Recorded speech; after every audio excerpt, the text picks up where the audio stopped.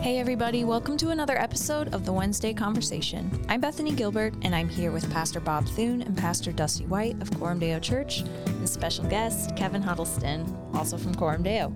On Wednesdays, we sit down to talk about how the gospel of Jesus Christ connects to the questions and issues of everyday life, and today we're talking about parenting in a transgender world.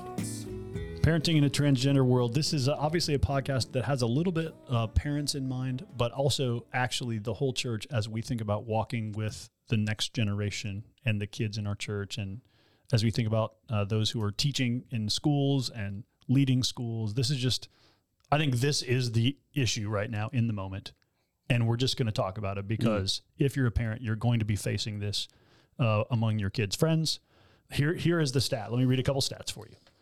1 in 5 Generation Z Americans now identify as LGBT plus, whatever the plus means, double the number of millennials and quadruple the number of Gen X.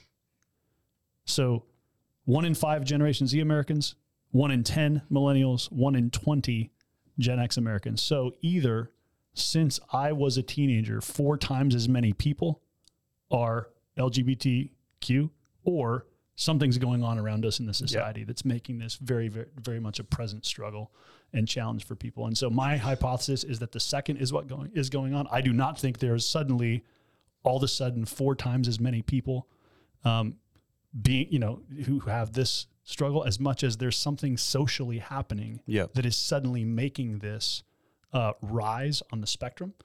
I'll read about what I think that is, but Dusty, you had an interesting story you told me about taking your kid to college. I was like, well, this is an example of what parents in our Christian context are facing as they go out into the world. Here's the story. Yeah, you mentioned school, you mentioned parenting. We took our kid to his new student orientation, I guess, and it's for parents, by the way. It was an all-day event. And they're orienting you to what it's like to have your kid go to school. They're like, hey, one full onslaught of a day, 9 to 5. Here's what it's like, And I was actually thinking like, oh, there's going to be some breaks in here, Nope. This is college, right? Yeah. This is college. This is a university setting in Nebraska. Okay, so we're not red state. We're not highly red state, not on any sort of coast, and we don't coast. No coast state, and we get to the first, major thing, and the first official person of the university introduces themselves and says, I use, it was a gal, and she said, but I use she, them pronouns or something like that. She used her pronouns. So at first I thought, okay, here's somebody who's in this category and they want us to know their pronouns. Kind of, okay, I'll give you that. First person. Second person gets up there, uses their pronouns. Third person gets up there, uses their pronouns. Obviously, there's a theme here. And so basically, Bob, if you worked at Coram Deo, for instance, you would say, hey, I'm Bob Thune. I'm the lead pastor of Coram Deo. I use he, him pronouns. Which, obviously you're thinking in that moment, okay, that's new. And I don't know if you need to be doing that. Yeah. I can see that you're a man and you don't need to present yourself that way. And also, by the way, nobody's asking for your blood type. Yeah. Nobody's asking your social security number. We just see you up there as like somebody who has a position in this university, and you're going to tell us what you do next. You work in communications, you work in finance, somewhere, right? So then they break us into parents groups, they break us into kids groups, and that continued. And then they asked us to use those to say if we were comfortable with our pronouns, right? The theme throughout the day was a few people did it. My family and I did not do that. And it trickled off throughout the day. We were together, like I said, all day. And basically by the end of the day, there was only a couple of people doing that, both in my son's group and then also in the parent group. And the people doing that obviously wanted to be doing that. Yeah. And presenting that way. All right. Well, so that experience at a public university in Nebraska is in line with what many, many parents and public school educators are telling me as a pastor about what they're experiencing, especially in the school environment. It seems like education is a flashpoint for this. But I'm going to read you from a couple articles that we will link with this podcast. This is one that came to my attention. This is not a Christian writer. It is from a Substack called Parents with Inconvenient Truths About Trans, or PITT, P-I-T-T. The headline of this article is When a Quarter of the Class Identifies as Trans. Let me read to you from this article.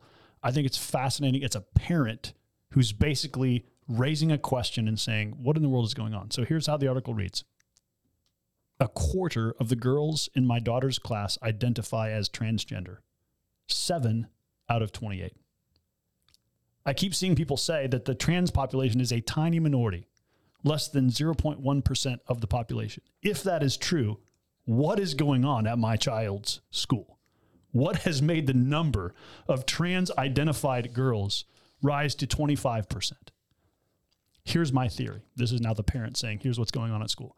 The first issue is what the school is teaching children. My daughter's trans identity started when the school taught a module on identity, during which they told a group of 11-year-olds that if you feel uncomfortable in your body, it means you are transgender. My daughter had just had her first period 2 months prior to this class. Of course she was feeling uncomfortable in her body. She went home, looked up transgender on TikTok, and that was it. She was now trans. I want you to just pause and notice what's happening there, right? So you have a progressive ideology being taught at school, which is, hey, if you're uncomfortable in your body, it means you're transgender.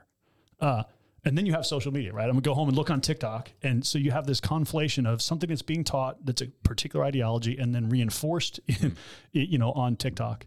And there you go. You have a kid who's suddenly very confused and identifying as trans. The second issue, the article goes on to say, is a related one, and that is to do with the school's nonstop celebration of LGBTQI plus identities. I used to be proud that my children attended a progressive school that is anti-racist, inclusive, and believes in social justice. We chose the school for these qualities.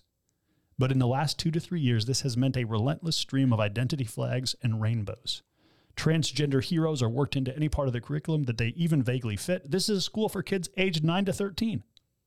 I'm no prude, but I also don't think a constant parade of sexual politics is appropriate for such young children. The third issue is with how the school is approaching the children coming out. Their official policy seems to be to just go with whatever the kids say without informing the parents.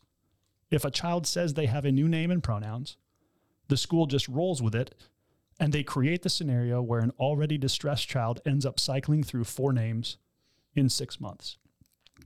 Just as a side note here, on that last point, if you're a parent, you should know that this is the official policy of most schools. I had a school teacher in Cormdale come up for prayer about 6 months ago. And I might have told this story already, but the conversation he had with me was this. He said, hey, my school just told me if a kid in my class asks me to use a certain pronoun or says they're transgender, I am not allowed to tell that kid's parents. I have a problem with that as a Christian because I feel like parents should probably know that. What am I supposed to do? And so I prayed. I was like, that's a great question. That's a terrible quandary to be in. And obviously my advice to him was, I think you have to be a conscientious objector somehow to that policy because I don't think you can undermine the authority of parents as a Christian. But what he was saying is, my school just told me I am not allowed to tell. If your kid, Dusty, comes to my school and wants to identify as something else, I can't tell you that that's happening. And so your kid can be something at school that you have no idea is going on as a parent. But I also have to tell the parents about their grades. Right. There's all kinds of other stuff. And they can't vote, by the way, yet. All right, the article goes on. None of this would matter if it was just about flags and fun identities, but it is not. For my daughter, the name and pronoun change, which we foolishly went along with on the advice of a therapist, was a tipping point into depression and self-harm. It has made her miserable. When I spoke to the school about the harm they are doing, they would not hear it. They told me that they celebrate all identities. They do not see the dark side that we parents do. We are trying to protect our kids from bone-crushing puberty blockers, from taking cross-sex hormones when they're too young to have had sex, from having radical surgery on their developing bodies. Some days, it feels like we are holding back a tsunami. I regularly speak to the parents of the other girls. Everyone has had a different response. The one thing that all the parents share is a sense of bafflement. What the bleep is going on here? Why is a quarter of the girls in the class identifying as trans? So that's a parent who is not a Christian and who has a daughter who's identifying as trans at the age of 12 or 13. Okay. The second article I came across is on the Gospel Coalition, July 6th, 2022. titled Transformation of a Transgender Teen. This is from Sarah Eelhoff-Zylstra, who's a wonderful journalist, and she does a really good job following stories. She does a lot of stories like this that are just sort of like deep work into someone's journey. Here's how the article begins. Eva was in a church luncheon when she got an email from her 12-year-old daughter, Grace. Their names have been changed. Mom and Dad, I need to tell you I'm not actually a girl, she read. My pronouns are they, them. Eva couldn't breathe. She felt like she'd been punched in the gut. She hadn't seen this coming. Back then, Eva was sure the statement was going to earn Grace, who attended a progressive public school, some social problems. Instead, it seemed to blow over right away. The article goes on to share some things that I'll read in a minute. But the reason I think both these articles are interesting is they're both pointing to sort of the situational reality around parents right now, which is your kids are in an environment where they are being told at school and on social media and by peers that they might be transgender if they experience any kind of discomfort in their body, which, do you remember being 13? I mean, Unreal. who didn't? It wasn't great. Who didn't experience discomfort in their Whoever body? looks back on puberty and is like, that was so That was great. amazing. That was just a clear, bright trajectory. I knew exactly who I was at 13. No one does. So your kids are in an environment where now what they're being told in all of that uncertainty around puberty is you might be transgender, you're probably transgender, maybe you're transgender, what if you're transgender? And where that's how they get status. There's a whole social ecosystem right now in the schools, and I know this because I talk to tons of teachers and tons of parents, and everybody will tell you if you're a misfit or you're not sure where you fit in, the one place right now that you get nothing but praise is if you're non-binary or transgendered, or if you have some kind of unique distinctions to your pronouns or your gender. That's the place where, you get nothing but praise and affirmation. Yeah. And so just like when you were a teenager and you're trying to figure out where do I fit, that question right now has a real clear answer in most places. And in most schools, it's like, man, if you're transgender, we will do nothing but affirm you. So the transgender movement, this is really important. I could probably go all day on this. It used to be athletics. Yep. Let me just say it this way. This has replaced athletics and academics now. Yeah, it has. Where you could have found your crowd in the academic world or maybe on the football field or whatever it was. And then there was that middle space of just like, well, these kids don't really know where they fit. They fit there. Right. Let me read further from this TGC article that talks about this girl, Grace's experience. It says, with every step Grace took toward the transgender narrative, she was applauded and congratulated at school and online. When she went public with her transition, she said, it was like eating the Mario Kart ability mushroom. You start to glow and become invincible. As a transgender identified male, Grace was suddenly popular. Everyone in the school was like, you're amazing. We love you, she said. All these kids who I'd previously occasionally said hi to in the hallway were going out of their way to say hi to me. I was cool. She was also powerful because she was now a victim. People were so obsessed with victimhood, she said, we'd be in GSA Club listing all the ways we were minorities. I started telling people about the tiny sliver of Jewish I have in me because I wanted to be anything other than white. When you claim a transgender identity, you're untouchable, Eva said. Nobody can question you. You can get teachers fired.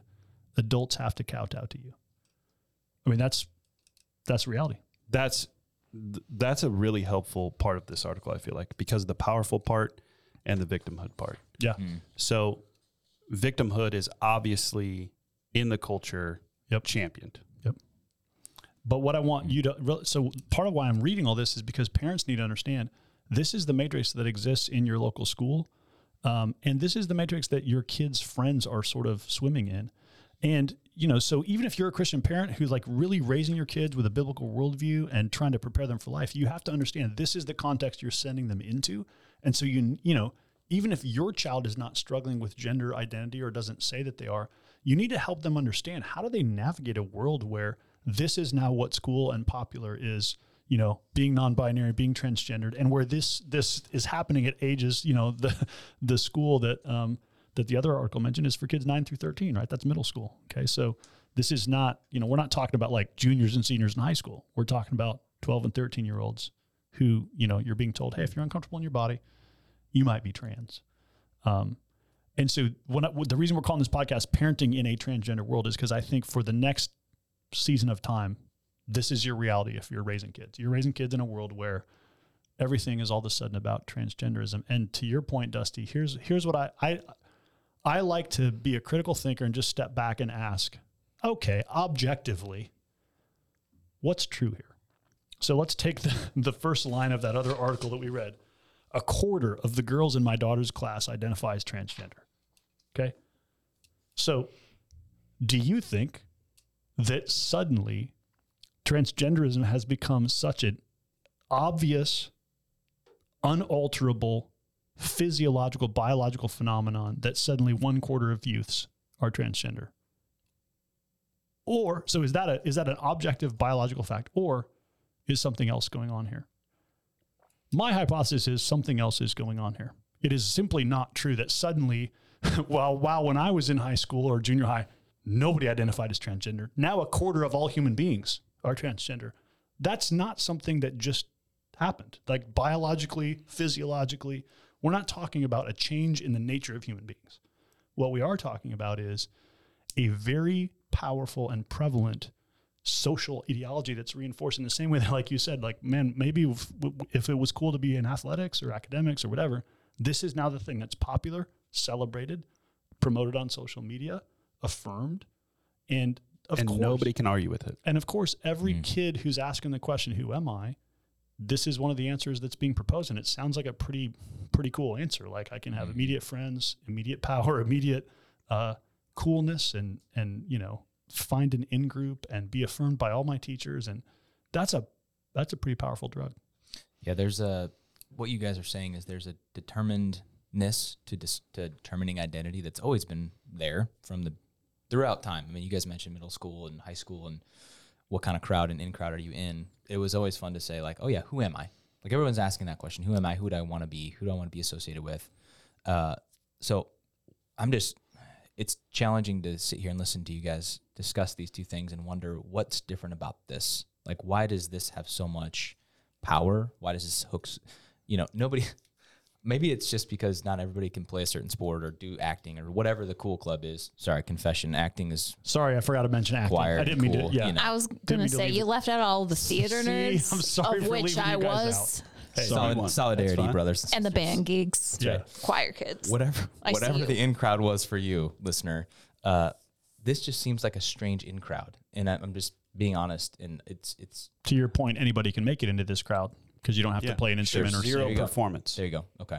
That's helpful. And I think secondly, I don't know that there's ever been a moment. Now, like think about, we've always had our American Idol singers and our sports heroes. Like there's always been somebody in the culture you can say, oh, I want to be like that person. Mm-hmm. But rarely has there been a moment where the entire narrative all around you says, hey, if you're this kind of human being, you're like a new blessing to humanity. Like everything stops to affirm you. I didn't even feel that when I was an athlete. I was like, some people hate jocks. Like some of the theater nerds at my school think the football players are a bunch of knuckleheads, So like you never felt like everyone thought you were cool. But I think we're in a social moment where, man, anything that's questioning standard gender and sexuality is now lauded, celebrated, affirmed, applauded, not just at your school, but like everywhere in our society. Yeah. Right. And the inertia around that, to your point, is massive, which is why, like, two parents in our church, at least, and if you're listening in, obviously from other places, I just want to say, we joked about it a little sarcastically a moment ago about when your kid is going through puberty, it's just, the phrase of you're uncomfortable in your body. Well, obviously, I think it's important for parents to just note, you have to have that conversation. Yep. Like you got to get ahead of that conversation and say, hey, let me tell you what's about to happen. You're about to get uncomfortable in your body, but don't go out there to find out how to get comfort. Yep. Let's talk about the uncomfortability, because the culture will help your kid more than ever in this transgender situation. Try to find some sort of elixir to create comfort. Okay, I want to mention three things in this article of like, what's cool about this Sarah Zylstra article is it's a long form article. And what she chronicles is what the parents did and how this girl's journey shaped up. So remember, the article starts that when Grace was 12 years old, her mom, Eva, got an email from her saying, hey, my pronouns are they, them. When Grace was 15 years old, she desisted. That is, recognized her body as female and switched her identity back. So we're talking about a 3-year journey here between 12 and 15, where kid identified as transgender. 3 years later, kid decided, you know what, I'm not. And so this is the story of how this mom and dad, long game, just like, yeah, and hey, they said that in the article, and I circled it, Dusty, because it's like your language. It says, they said, we're playing the long game here. It's like, oh, Dusty's going to like that phrase. Yep. We're all about playing the long game. I circled that. So here's what I found in this article that was intriguing. Here's what the mom said. The church is the only place that has the freedom to address this, because the activism around this has been so powerful and well-funded. I think that's an amazing statement. She said, hey, the church is the one place where we should be able to ask these questions and just like journey, because the culture only says, hey, you're transgender, end of story, identify and probably start taking hormones. And you're right. The church is the only place that says, well, you know what? It's okay that you're feeling this confusion. Let's talk about it. Let's journey together. So there's the freedom to address it in a way that's not already got a predetermined narrative attached to it. That was the interesting thing. The second thing is, I want you to hear how their theology shaped their approach. Okay, so mom and dad in this story, again, their names have been changed, but mom and dad had a grounded theological starting point. And I think the parents that I have talked to in our church who have faced similar issues with their kids, one of the foundational questions is just like, what are mom and dad going to believe that's true, right? And here's where mom and dad started. This is later on in the article. The wife says, my husband and I talked it through. What do we know about God? We know he created us male and female. Are there true transgender people? Well, if they are, they'd be in the Bible. What about eunuchs? Jesus is certainly aware of bodily brokenness. He acknowledges people born as eunuchs in Matthew 19:12, but 2 sexes are his good design. So if we believe God is sovereign and doesn't make mistakes, what does this mean for us? So notice what she's saying. She's saying, hey, we know how God made human beings. So she's going back to creation. Created order. Yep. Back to created order. She's saying, okay, and we know Jesus acknowledged sexual brokenness. So we live in a world where our Savior acknowledged that there's sexual brokenness and bodily brokenness in the world, but we also know that God created us male and female. So with those 2 starting points, that's like grounding their theological approach to this situation with their daughter. Another pastor they interview in this article says the gender identity conversation is really about the created order. That's what this whole conversation is about. So they quote another pastor, Sam Ferguson, from Falls Church Anglican in Virginia. And listen to this theological observation he makes, which is super simple, but also I think changes everything about how Christians approach this conversation. He says this: Martin Luther King Jr. talks about the long arc of justice. The Bible also envisions the long arc of redemption, which aims at the resurrection of the body. There is continuity. The end reflects the beginning. Our Creator doesn't need to start over. If your child has an XY chromosome, then he'll be raised from the dead as a male. We need to work along the arc of redemption, not against it. So to your point, Kevin, he's going to new creation and saying, okay, how are we going to be resurrected? Let's work backward from there and let that inform how we tackle this current challenge with our child and with their questions about gender. So I thought it was interesting to see the theological starting point that mom and dad were using and that pastors who are walking with them are using to just say, all right, how are we going to tackle this situation? We got to start with what's true about God, what's true about humans, where are we headed, what's true about the long arc of redemption. Let's let that shape our actual pastoral approach to the situation. All right, here's the other thing I guarantee this is gonna stir some things up right here. Here's the other thing mom and dad did for their daughter who had identified at age 12 as transgender. The second worst thing we did, this is quoting mom, the second worst thing we did, besides giving Grace social media. So I like that that's the worst thing they did. The worst thing was we let our 12-year-old have social media. The second worst thing we did was let her stay in public school another year. This is because the first rule of getting a family member out of a cult is to physically remove them from it. And basically what mom says is she started doing a bunch of reading on cults because she felt like this gender ideology thing is kind of like a cult. And what she realized is it all has all the exact same features. And so she just said, well, the first rule is you physically remove them. Now, again, I don't want you to hear this as saying public school equals bad, but I want you to hear this saying their kid was in a school where all she was getting was affirmation. You're awesome for being transgender. Let's put you in the GSA club. Let's affirm. And so she just realized when the article says when mom and dad had this daughter home with them over the summer, she kind of was normal and fine and started just, acting more like they understood their daughter to be. And then when she went back to school in August, boom, right back into all of this confusion. And so mom pulled her out of school. And I guarantee I'll get some emails about how this is the wrong answer and, blah, blah, blah. But I'm just saying, you know what? When moms and dads have to make hard decisions about their kids, that's a courageous thing to do. Yeah. And she goes on to say, hey, changing school is not easy. Yeah. It was no easy decision, but it was for them the right decision. Yeah. So they pulled her out of the school. They started homeschooling for this season of time. And mom goes on to say, I said to the principal that I didn't want my 13-year-old daughter in the bathroom with boys. She said, that's our policy. Everyone can use the bathroom they want. And I thought, I cannot protect my child at school. So now, again, I think this probably varies from school to school and varies based on who the administration is. I'm not saying that every school is like this, but I'm just saying, like, if you tell the principal, hey, you know what? I don't want my daughter in the bathroom with boys, and the principal's like, sorry, that's what they get to do here. I mean, you kind of have some decisions to make as a parent. And so mom and dad, I want you to hear, parents, mom and dad in this situation had to be courageous and make some hard decisions that were kind of dramatic and that their daughter didn't immediately like, and that felt like you're taking me away from all my friends. But mom and dad had to do the thing that they felt like was important. The other thing the article goes on to say is that this movement encouraged their daughter to see anyone who did not affirm her as the enemy. So, in fact, she told her parents, if you loved me, you'd use my pronouns.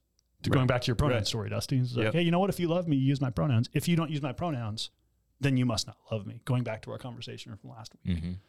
Mm-hmm. So the way that sort of transgender ideology works is, hey, once you identify as transgender, the only option everybody in your life has is they have to affirm you. And if they don't, then they're your enemy. They're a bad person. You should remove them from your life. And I have seen this as a pastor with people in our church who have family members who are identifying as transgender. Their family, if you don't affirm that transition or that journey, the family members basically just sort of like told by the community, by the transgender community, hey, you need to get that person out of your life. Yeah, your parents are out to lunch. Yeah, and so in a sense, relationship just gets shut off, which is really sad. Mm-hmm. Which is why the cult analogy works. Yeah. Because the cult becomes the new family. Yeah. Yeah, and it highlights how the students' response to all of these things was kind of like rage and resentment, right? But then it goes on to remind the reader that, hey, what actually helped change her was the ministry of presence. And so just it highlights, maybe this is where you're going, Bob, but just her dad sitting with her and having a meal and just his creating space for her, his moving toward her relationally and actually being present and not withdrawn. It bothered her, but it bothered her in the right kind of way. And it started to sow some seeds of redemption.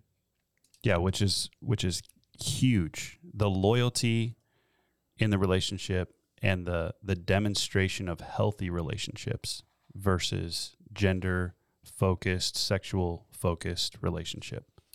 That is key in this article. Now, you can go read the article yourself, but basically, they're sharing their story here, again, with names changed, but they're saying like, hey, this is our story. And they obviously, because they have this story, interact with a lot of families who are going through this journey, right? So this mom, Eva, gets a bunch of phone calls from people who have a similar story with their kid, and they're trying to figure out, how do I walk through this? There's two things in this article that are fascinating to me. Mom says, it's always the same story. The story is always, my child came home and said they were transgender or non-binary. They were on social media. They were invited to the GSA club. It's almost like I can tell you the story before they even start talking. She's saying there's always a way this story plays out, and it always is, kid comes home, says I'm non-binary, and there's always been social media involved. So anytime you see that kind of a sort of real consistent narrative, it should make you as a parent go like, yeah, something's up with that, right? There's something reinforcing a certain way of thinking. The other thing that's fascinating is mom said the place she had to go to find gender critical resources or transgender critical resources was like to sort of shady blog sites that sort of, it's like kind of those underground communities you can find on the internet that are just, it's like the people who want Dark the alternative doctor who's like, okay, I know what WebMD is going to say. Where's like the people who actually like say something different and alternative to that, right? Alternative medicine is kind of similar. There's like a whole internet community. It's like, yeah, if your doctor can't solve this, you kind of have to go figure out what's out there who are the people that have dealt with this.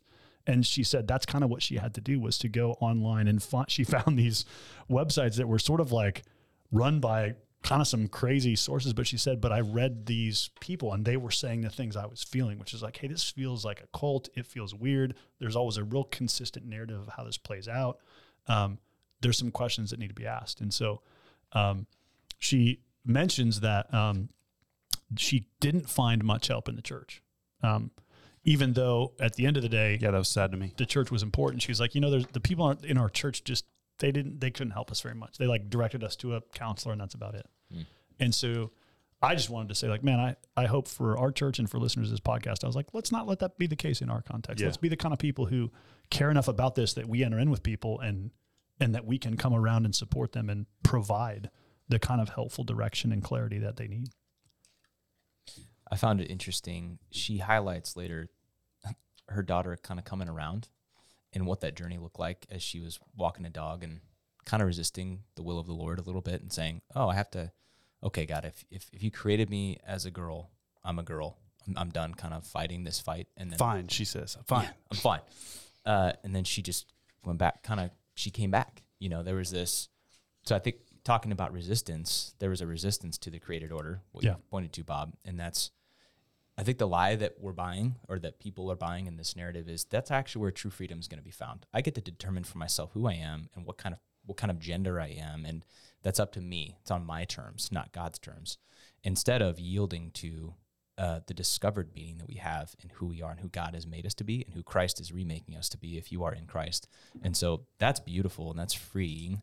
And that's a discovery of self in Jesus that actually leads to greater freedom and greater joy and greater release and not constraining into this box, of, okay, yes, here's who you are. And I'm telling you now who you are. And it's actually not very genuine to who you are, but it fits the categories. And part of what I think needs to happen here, part of the reason I'm doing this as a podcast topic for us today is because I think the church needs to be a little bit of a counterculture here. We need to be the kind of community that says, yeah, there's another answer to this because to your point, the only answer the culture is giving right now is, oh, you're probably transgender. There's no such thing as a created reality or your embodied reality. It's just whatever you want to be. And so as the church, instead of just sort of feeling like, that doesn't feel right, I don't know what to do with that. Mm-hmm. Instead of like inhabiting that space where it's like, I don't know what to do with that. I want the church to be a community of people that says courageously, nope, you're an embodied human being. It's okay that you're having this confusion and these struggles, but here's what's true. And we're not compromising on that. So we're going to walk with you toward the redemption of your body. Right. One of the things that Mom says here, and this is important for parents to know, especially if you have a kid who might be struggling with this. Mom took her daughter to the school counselor, to the pediatrician, and to the principal. And she says, they all tell you have to affirm them or your child will commit suicide. But my background is in education and psychology, and I knew that didn't make sense. I could think of 15 reasons other than being transgender, why a young girl might do this. Right. So the narrative out there is, if you don't affirm it, you know what, you're going to make your kid suicidal. And of course, if you're a parent and you're already dealing with a fragile kid, that's like the worst thing you can say, because now you're putting on me the reality of like, shoot, if I do the wrong thing, I might be ending my kid's life. And I just know a lot of parents, it's just paralyzing to feel that fear. It's fearful. But part of what we have to say, that's why the church needs to be the kind of community that says, no, you know what? It's real normal for 13, 14, 15-year-olds to be confused about who they are and where they are. And we all went through this same struggle in adolescence. We just didn't have the language of transgenderism for it. We called it identity confusion and who am I, and answering those questions. And so not to minimize the way that this takes shape with sort of a particularly sexual focus, but the church needs to have some courage here to say, you know what? It's okay for you to question your kid's narrative and to push them back into creation categories. You are not going to end your relationship with them. You're not going to end their life. You're not pushing them towards suicide. Actually, the most loving thing you can do is to just be present, the ministry of presence, be present with your kid and also be a challenging voice. It goes back to last week's conversation about having ethical clarity and care. So being able to do both and do both with humility, but courage. And that's the way. I think it's okay. Another way to summarize what you guys are both just saying is to say, hey, it's okay that you're confused. There's confusion. Yes.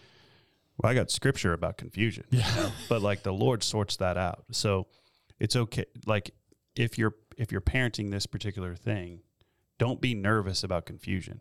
People have been confused before. Yeah. Like you can enter into that and bring some order, and it might take a while, but the Lord can bring you out of confusion. Psalms would call it disorientation. Right. This Anglican rector from Falls Church Anglican in Virginia kind of has a ministry to a lot of people in that part of the country who are on this journey. And this is the story the article ends with. He says about a year ago, a man in his 60s with gender dysphoria gave him a call. And he'd gone through 3 marriages before finally getting surgery to help him identify as a woman. And he had found a talk that this pastor had did on transgender identity on the internet. And he had come to the conviction from God that God had made him a man and that he needed to embrace that. And so, this is a guy in his 60s who's struggled with this his whole life, who's finally come to the conviction of like, nope, I need to live in my embodied state as God made me. And so he's reaching out to this pastor saying basically, thanks for your YouTube video. And the pastor asked him, when you were in your 20s, what could I have said to you to get you on the right path? And this guy said, nothing. But what I did need was somebody like you to tell me what was wrong and what was true. So to go back to our conversation from last week, what this guy is saying is, in my 60-year struggle with gender dysphoria, I actually needed people saying, here's what's wrong and here's what's true. And ultimately, that's what God used to bring me to redemption in this area of my life. And I want I want Christians and parents to hear that, as to go back to our podcast from last week, having just a clear, bright line around ethics about what's true and what's not true is one of the most loving things we can do for people. It doesn't mean their story is going to change tomorrow, nor does it mean that all the concerns in your own life are going to resolve the way you hope. But because we live in a world that's created by God, truth actually is our only hope. Living in and holding to what's true is the only way to really love people. And so, like you said, Dusty, the Gospel Coalition article ends with like a nice tidy bow of like, oh, this girl came back to herself, and by the age of 16, she's identifying as a girl again, and she's sort of gone through this chapter and resolved it. And I realize that's not the story of every human being. Right. But the guy in his 60s saying, hey, but I did need someone to just tell me what's wrong and what's true. Mm-hmm. And ultimately, that's what I needed to find. I needed to find your video on the internet and through 3 divorces and a gender transition surgery, come to my senses. That's what it took. And so we can't let our hopes for how we'd like to see stories resolve change how we think about reality. We have to say, you know what? Our job as Christians is to hold to what's true and just to trust that God uses truth over time to change human beings. Sometimes it takes decades, not just days. Yeah. I think there's a few important things that I just want to highlight here that are kind of surfaced in this article, sometimes just really quickly. One is the spiritual disciplines are super important in the home. One of the things this girl mentions is that logic brought me to prayer and prayer brought me back. And so sometimes we're wondering, like, these Bible stories, this prayer time, is it what's even going working? on? Yeah, what's going on here, with this 5-year-old? Well, this girl obviously has some spiritual heritage that she's drawing on based on some spiritual disciplines. So parents keep doing that or start doing that. The other thing is it's important for parents to be unified. The stats are different when one parent coddles up to the confusion and one parent takes a different approach. So I think one of the things that you see throughout this article is that the parents are unified. Yeah. That is really important. And again, we've already said this, but the social media thing is key. The more normalized social media becomes, the story was, I got affirmed out there and I brought it back home. And so parents you can still be a wingnut about social media, and it's okay. Like, it's still out there and it's still speaking to your kids louder than you are in some ways. So still have rules and boundaries around that. And this will be a topic we'll revisit on another podcast. But the final thing I want to add to what you said, Dusty, is just like, there actually is a battle for your kid out here. Like, nobody wants to think that way. Nobody wants to think like, man, people are trying to like take my kid and turn them into something. But that actually is happening in our society. And stories like this show that. So I don't think any of the adults involved in this story were trying to do that. But this is how ideology works. This is how principalities and powers work, right? Is there's this, there really is a battle for your kid's soul out there. Yeah. And so there are parents who are going to need to take drastic action. And, you know, like this parent did, change in schools, change in educational philosophies, you know, doing something radical and different. There's some of that's going to be required. And so you're going to have the courage to, you know, swim upstream in a culture that's all flowing the other direction. Right. And that kind of courage is good and right and noble. And you as a Christian parent should not apologize for leading and loving your kids in ways that honor Jesus.